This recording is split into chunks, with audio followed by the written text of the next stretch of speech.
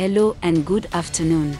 This is the Nigerian news headlines at midday from the Newscroll app. app.newscroll.info. I am Lola and today is July 1st, 2022. These are the top headlines on the Newscroll app. Number 1. The Nigerian Army has confirmed the attack in Shiroro local government area of Niger State by bandits. Report by Daily Post. 2. The INEC has advised parties to upload the list of state election candidates before July 15, 2022. Report by The Guardian NG. 3.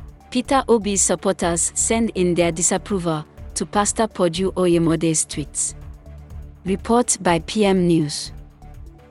4. Families of the Kaduna abducted train passengers have vowed to embark on street protest as a way of demanding for immediate release of the remaining 50 passengers still in captivity.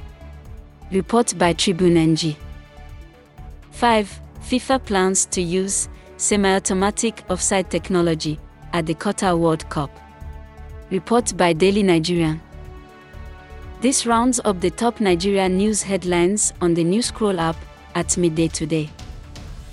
Visit app.newscroll.info for more trending Nigerian news stories.